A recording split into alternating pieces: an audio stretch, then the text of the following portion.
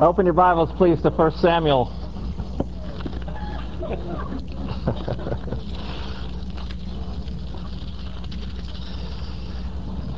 We're going to start in verse 1 of 1 Samuel. Joshua, Judges, Ruth, and then we come to the Psalms. 1 Samuel chapter 30, starting in verse 1.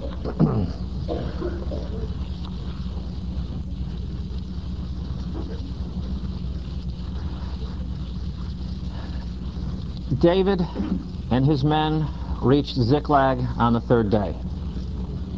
Now the Amalekites had raided the Negev and Ziklag. They had attacked Ziklag and burned it, and had taken captive the women and all who were in it, both young and old. They killed none of them, but carried them off as they went on their way. When David and his men came to Ziklag, they found it destroyed by fire, and their wives and sons and daughters taken captive. So David and his men wept aloud until they had no strength left to weep. David's two wives had been captured, Ahinoam of Jezreel and Abigail, the widow of Nabal of Carmel. David was greatly distressed because the men were talking of stoning him. Each one was bitter in spirit because of his sons and daughters. But David found strength in the Lord his God. And let's pray one more time. Father, may the truth be spoken and received here today. In Jesus' name, amen. In 1984, I went on a job interview, and it was at an investment firm.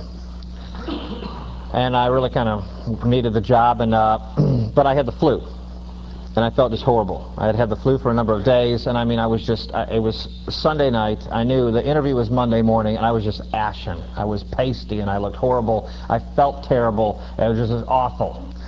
And so I had this old rickety old sun lamp from a garage sale or something, and it, was like about this big. And I thought, well, I got to get some sun on my face, so I look living.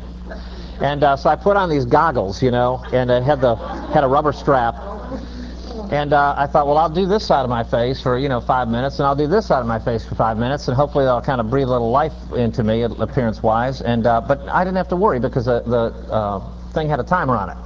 All right, so I set the timer, and I did this side, and I kind of felt myself dozing off to sleep, and I thought, oh, it's got the safety timer on there, so I woke up, I went. About 40 minutes later, I went, oh my goodness. And so I did not do the other side of the face because I was so sunburned, and I went straight to bed. And so I woke up in the morning, and I had this kind of I was half red, and I had this raccoon thing on one side. That was pretty bad. And so here I am off to my interview. And so I put on my best suit, and I get out there, and I get in the car, and started up, and I had a little 5-speed, and I was just pulling out of the parking lot going, what is that smell? And I looked down, and apparently I had stepped in a big pile of dog poop, because the clutch and the rug and just, I'll tell you, it was awful. It was awful. It was just one succession of bad after another. That's right. That's right. I got the job, by the way. Who's in the investment business in here?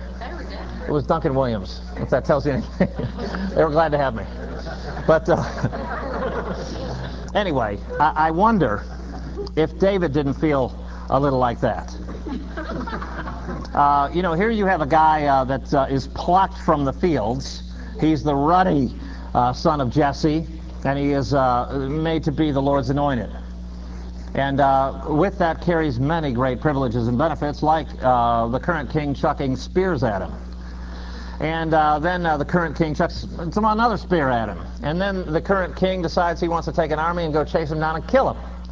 And David goes on the run, and you know the story where David is in the cave, and Saul comes in there and, does his business, and David cuts off the corner of the robe and says, hey, look at this, and Saul, they kind of has this, we think, repentance, not really thing happening, and it's all patched up, and then Saul says, I think I want to kill David again. So he chases him with an army, and here's poor David, and so he retreats into the land of the enemies. All right? When David and his men, it's at the beginning of our text, they're heading for Ziklag. They've just left the bad guys, the Philistines, with whom David found some favor. King Achish over there had received him for a while, but now he's kicked him out. And so David's been kicked out, and so he's had just one occurrence after another of hardship, has he not? Well then, he and his men are on this long journey, probably 60 miles, this multi-day journey, and they're making their way, they're going home. And they're thinking about baked potatoes and steak and a bathtub and kissing their wife and hugging their children and sitting in their favorite lazy boy and all that. They get to Ziklag, what do they see? Ruins. It's all burned, smoldering, everything they ever treasured is gone, and their wives and children are taken. That's one bad thing after another. And you see how distraught these people are. Well, as we read this passage, you see that we have the reader's advantage. We open up, we turn to 1 Samuel 30, and we look at verses 1 and 2, and we say, okay, yes, we know what's happened. In verses 1 and 2, this is what the bad guys did. It's not till verse 3 that David and his men pop into Ziklag, okay? And so it's very easy just to kind of go, oh, yes, they marched into town, and the city was in ruins, and then they went out. But think about it. This long journey, longing to get home, they see it on the horizon, they come into town, they see smoke. And they say, well, wait a second, where's the town? Wait a second, it's leveled, it's been razed. I smell smoke. And they come and they see that their loved ones are stolen away. How horrible a scene that must have been. Now, we look at the end of verse 2, and it says, the Amalekites killed none of them, but carried them off as they went on their way. Don't be comforted by that, my friends. What can angry Amalekites do to women? Sell them, or worse? I mean, this is a bad, bad scene. And for David, the thing takes one more plummet. You know where it is? It's in verse 6. David was greatly distressed because the men were talking of stoning him. Now, how can you get more rock bottom than that? I mean, on top of his great loss, the guys want to kill him now too. Well, I think, ladies and gentlemen, this gives us a very realistic and sober description of what can take place in the Christian life. Aren't there times when you think it just can't get worse than this? Have you had times like that in your life where you just say, it cannot get worse than this? You know what 1 Sam 30 teaches? Yes, it can. You encouraged by that? How about Psalm 30, verse 5? Weeping may endure for a night, but joy comes in the morning. 1 Sam 30 says, oh yeah, that's true. But disaster might come in the afternoon. Now, that's a sobering lesson. And I'll tell you, ladies and gentlemen, who would invent a God like that?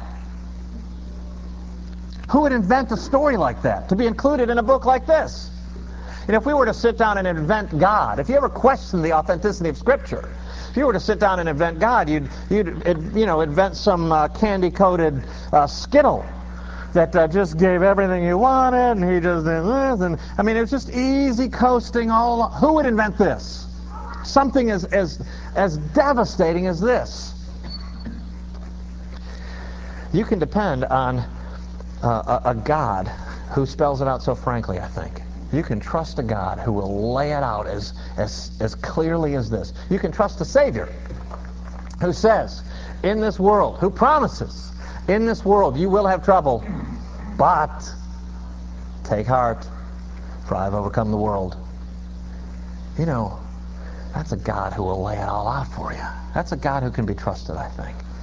You know, there have been a number of times in my life where I have really, really thought, so, I took a look around. This is rock bottom. I'm here. I've always wondered what it was like down here, and now I'm here. And then 4 months go by, and you're going, boy, that looks good.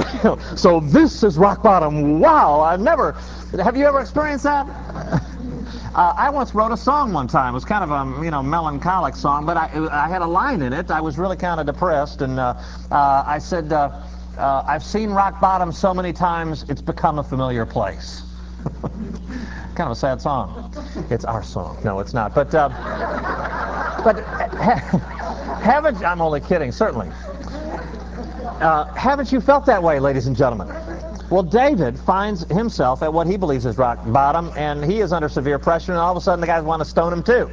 And this is precisely the point at which we come across this critical statement. And it is the statement of the passage, I think, and it's the point that I would like to help deposit in your heart and mind tonight. It is in the end of verse 6. But David found his strength in the Lord his God. Now, the question is, what does that mean? I mean, how many times has somebody slapped you on the back and said, cheer up, trust Jesus, find your strength in the Lord. That can become I hate to say it, a trite statement in our hearts and minds. In fact, it can even become a resented statement by many well-meaning people. Yeah, just find your strength in the Lord. What does that mean? Well, here's what I don't think it means. It doesn't mean some kind of, mystical, esoteric experience where some kind of cloud comes over you and all of a sudden you feel a little bit better. I mean, God is not, a tube of Flexol that you squirt on your spiritual arthritis, I don't think it's just some kind of little, balm and I found my strength in the Lord, let's get on with life. Nor do I think it is just some kind of emotional experience. Where we have a good cry and we let it all go. And we kind of just, it's not, you want an emotional experience. Look at these guys. In verse 4, David and his men weep aloud until they had no strength left to weep. Now that's an emotional experience. That does not equal finding one's strength in the Lord. Well, the starting point, I think, from which we are strengthened.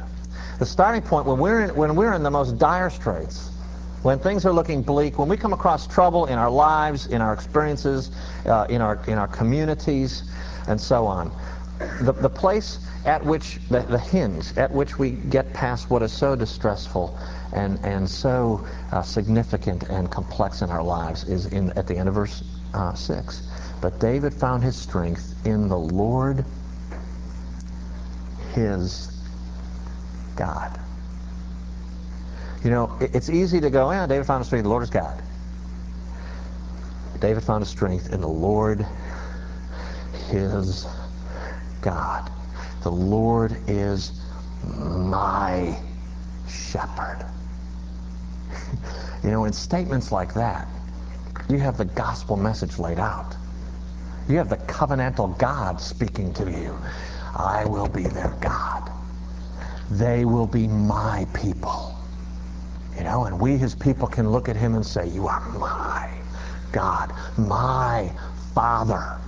That is the hinge, ladies and gentlemen. Because it brings us into the understanding that we have a personal God. He's not just dwelling off afar and kind of looking down and, well, yes, I care about you, but I can't really control the election results and all that. He is intimately connected with his children. He is a personal God. Why is that so significant? Why do we need a Savior? I accepted Christ as my personal Savior. You've heard that a million times. Why is that so important? Because God is judging us for our personal sin. And he pours out his personal wrath on personal sin. He sends a personal Savior that we receive personally, so our sins can personally be forgiven, and He can receive us and be a personal God. David found, and we in Christ can find, strength in the person of the living God. That God is not some arbitrary figure out there, but He hears the prayers of His people. He numbers the hairs on their head. He's intimately connected with our situations. You know, all the wrangling that goes on in our hearts, and all the factors that we consider and wrestle over. He knows those. He knows a thought before it rolls off our lips. He knows the skeletons in our closets better than we do. In fact, He knows countless skeletons that we've never even seen. So intimate is this personal God. And so, David strengthens himself in the Lord, his God. He can no longer say, he's looking at smoldering ruins, he's smelling the devastation. He can no longer say, my house. He can no longer say, my family, my possessions. He can't even say, my army, because they want to kill him. And he can't say, my good name, my reputation. He doesn't have anything. Everything's stripped away. But what can he say? My God. I promise you it's that way for you and me. You know, I can do a pretty good tap dance through life.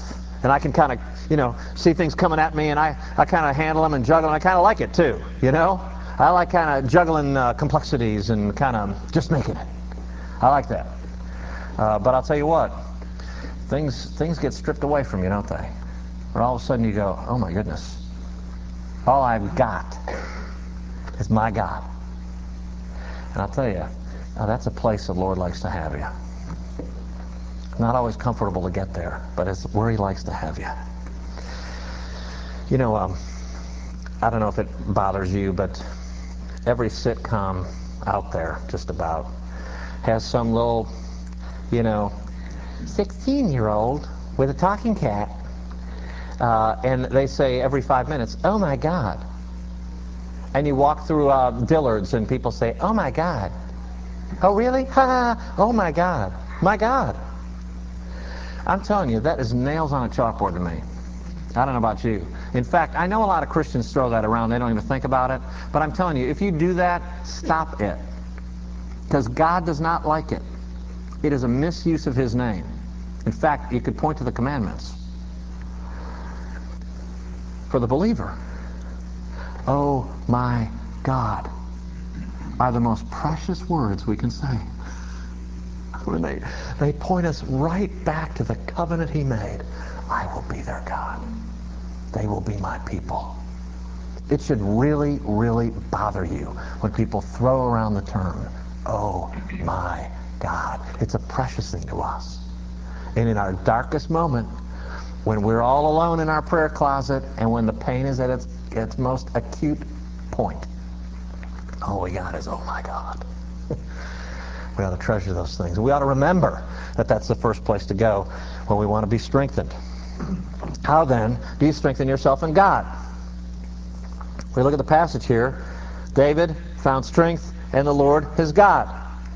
Now I'm going to suggest to you that verse implies, within the context of Scripture, a remembering of the promises of God and the affirmations of His Word. I'm going to suggest to you that but David found strength in his Lord has contained in it promises that pertain to you and me and David and affirmations of the character of God. Now, you might be saying, well, that's a good point. It's a biblical point, but I don't see it in that. I would applaud your cautiousness. But if you would flip back just a few chapters to chapter 23 and go to verse 16. I don't want to import my own meaning in the text, but I think David has probably ringing in his ears this situation. Verse 16 of chapter 23. And Saul's son Jonathan went to David at Horesh and helped him find strength in God. All right. What did Jonathan talk about? Verse 17. Don't be afraid, he said. My father Saul will not lay a hand on you. You will be king over Israel, and I will be second to you. Even my father Saul knows this. What's Jonathan talking about? God's promise. David will be king. Saul and his line, Jonathan, his son, will be second to David. And so Jonathan basically says, hey, find your strength in God. Here's how. Remember the promises. I think that's what we ought to be doing. I think that's what probably David was doing when his men wanted to stone him, and he finds strength in the Lord as God.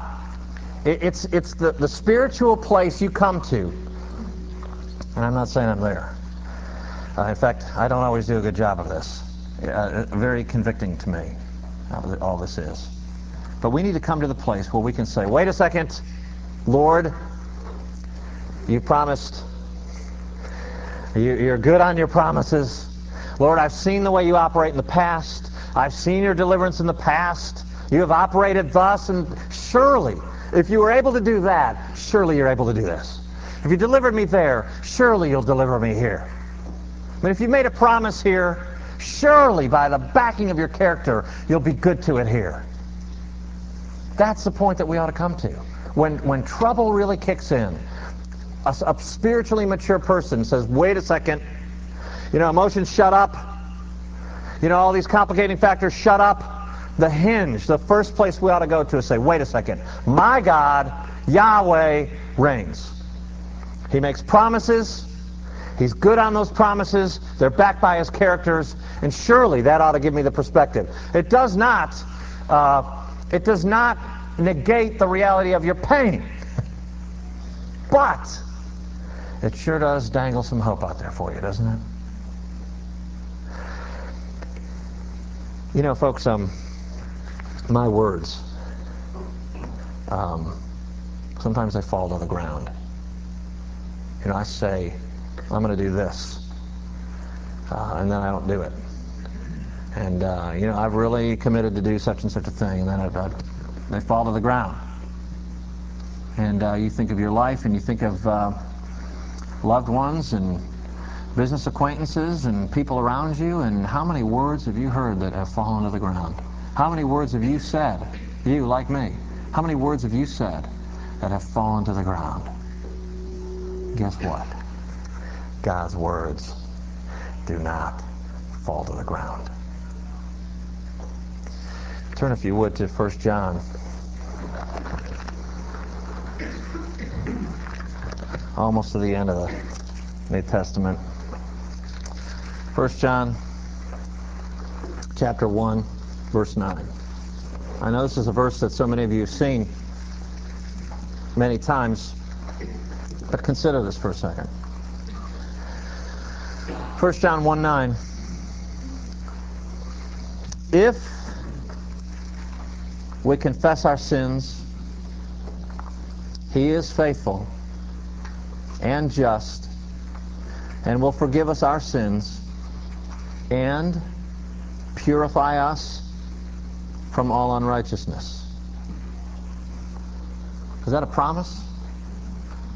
That is a promise. And we can believe that.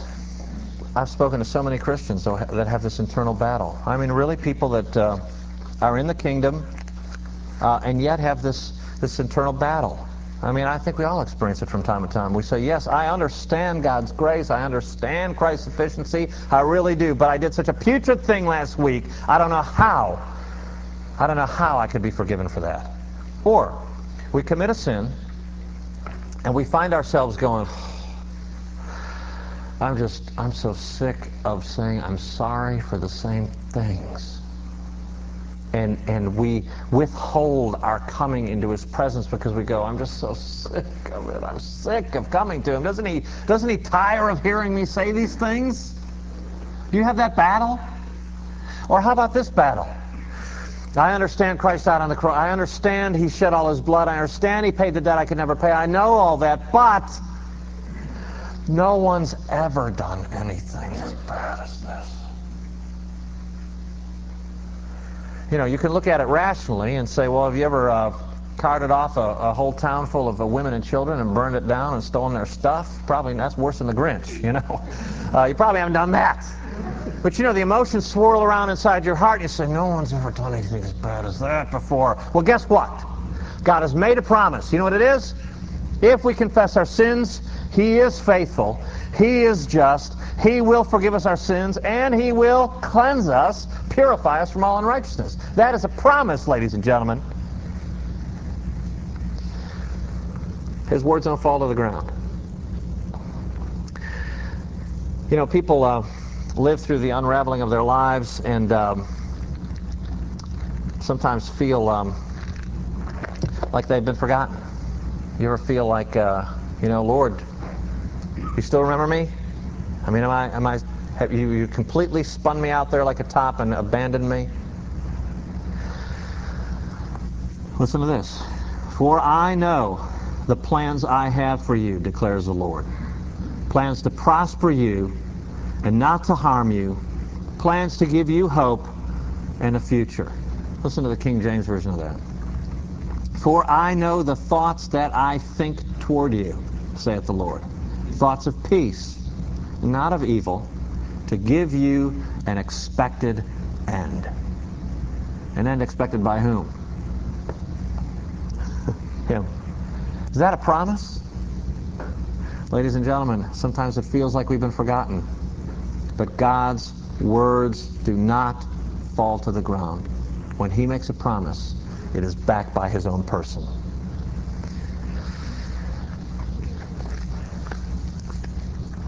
You know, something comes into our life that's full of trouble, but there's still strength to be had. Ye thought evil against me, but God meant it unto good. How about this? All things work together for good to them that love God, to them who are the called according to His purpose. Is that a promise? It is. His words don't fall to the ground.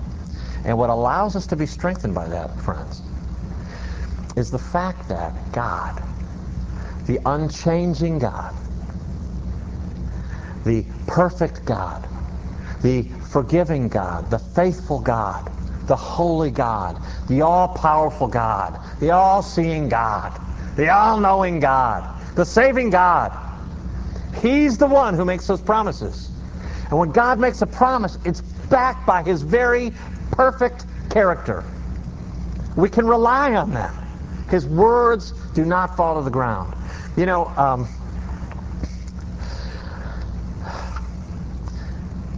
if I go to the hospital, rarely do I take a Bible with me. If you're in the hospital, I probably won't have my Bible with me. It's not that I've got so much memorized. It's that you know, I don't think you need a Bible study. You know, when you're lying in the hospital and it smells funny and the TV shows have your brain turning into mush, and there's beeping and nurses and you know, it's awful. And unless somebody's at death's door and wants me to read the 23rd Psalm, I'm not going to bring a Bible. I'd rather just go in there and hold their hand. Well, sometimes when people are in those situations or facing those kinds of things, you know what I've prayed for? More than once. I'll pray with that person, and I'll pray with them. I'll say, I pray, Lord, that you would protect so-and-so and their family from the stupid things people will try and say to them. Because well-meaning people will say, oh, yeah, well, you know, I had my big toe hurt, and I know what pain feels like, you know, and you want to go, really? Come here. You know, or when people slap you on the back, well, just cheer up. Well, what does that mean? Nothing. Or people take biblical truths and they, you know, just, you know, cut them out with the pinking shears and throw them at you. Here, trust God. Very easy to deliver trite things. But folks, when everything's stripped away, you know, when all these things are pulled down, and you're left in this raw state where you've got nothing of your own strength, and you cried so long that you don't have any more strength to cry. And it seems to be one thing after another, one succession after another, after another, after another. You got nowhere to go. Guess where you got to go? Your God. Your personal God. And guess what you end up praying for? In hallways of hospital rooms, you know what you pray for? You got nothing else to pray. Lord, you are beautiful in the splendor of your holiness. Lord, you are a good and gracious and merciful God. Lord, you have suffered long for me, with me. You have provided a Savior for me. You have named me. That's what you pray for when you're at wit's end. You know, you don't ask him for stuff. When all you've got is him, you just pray him.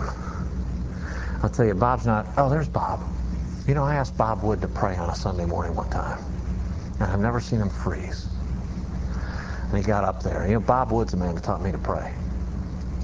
And I asked Bob to open a service one time, and Bob got up there, well, thank you, Jim, you know, and I think he told a very funny anecdote. No, he didn't, but he went to pray, and he started praying, and he prayed for a little while, and then there was this pause, and I could tell he drew a blank.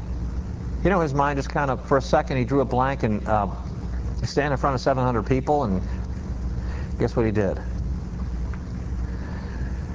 We praise you for your holiness. We praise you for your mercy. You know, I mean, when the guy doesn't know where to go, guess where he goes? I tell you that's a life lesson. When we don't know where to go, when everything's been pulled away, when we've been chopped and chopped and chopped, and all of our resources and strength are pulled out from underneath us, guess where we have to go? The person of the living God. Friends, grow up with me, because I need to grow up. Grow up with me. And let's, by God's Holy Spirit, develop the response when in trial to go to him, the person of the living God. Because what he promises is backed by his character, and God's words do not fall to the ground. Let's pray.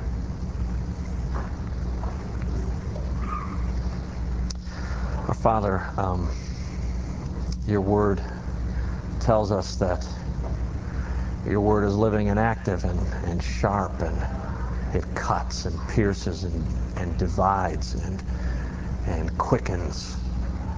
And I feel it, Lord. I know how easy it is for me to begin to concoct and begin to reason my way through trials. And Father, we pray that you would give us the grace, and that you would grow us up and give us the maturity to understand our first course of action, that if there is any strength to be had, if there is any peace for our souls, if there is any balm for the dryness of our lips, it is found in your person. And I pray for these people, Lord, and for me, that when we find ourselves with our lips pressed to the wetness of what we think is finally rock bottom, our prayer is, Lord, that you would cause us to quickly turn to thee, quickly turn up, quickly delve into the majesty and strength and comfort of your character.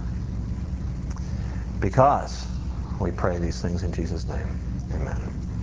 Thanks, you guys. Enjoyed it. See you next week for the congregational meeting. Thanks for coming on Wednesdays, you guys.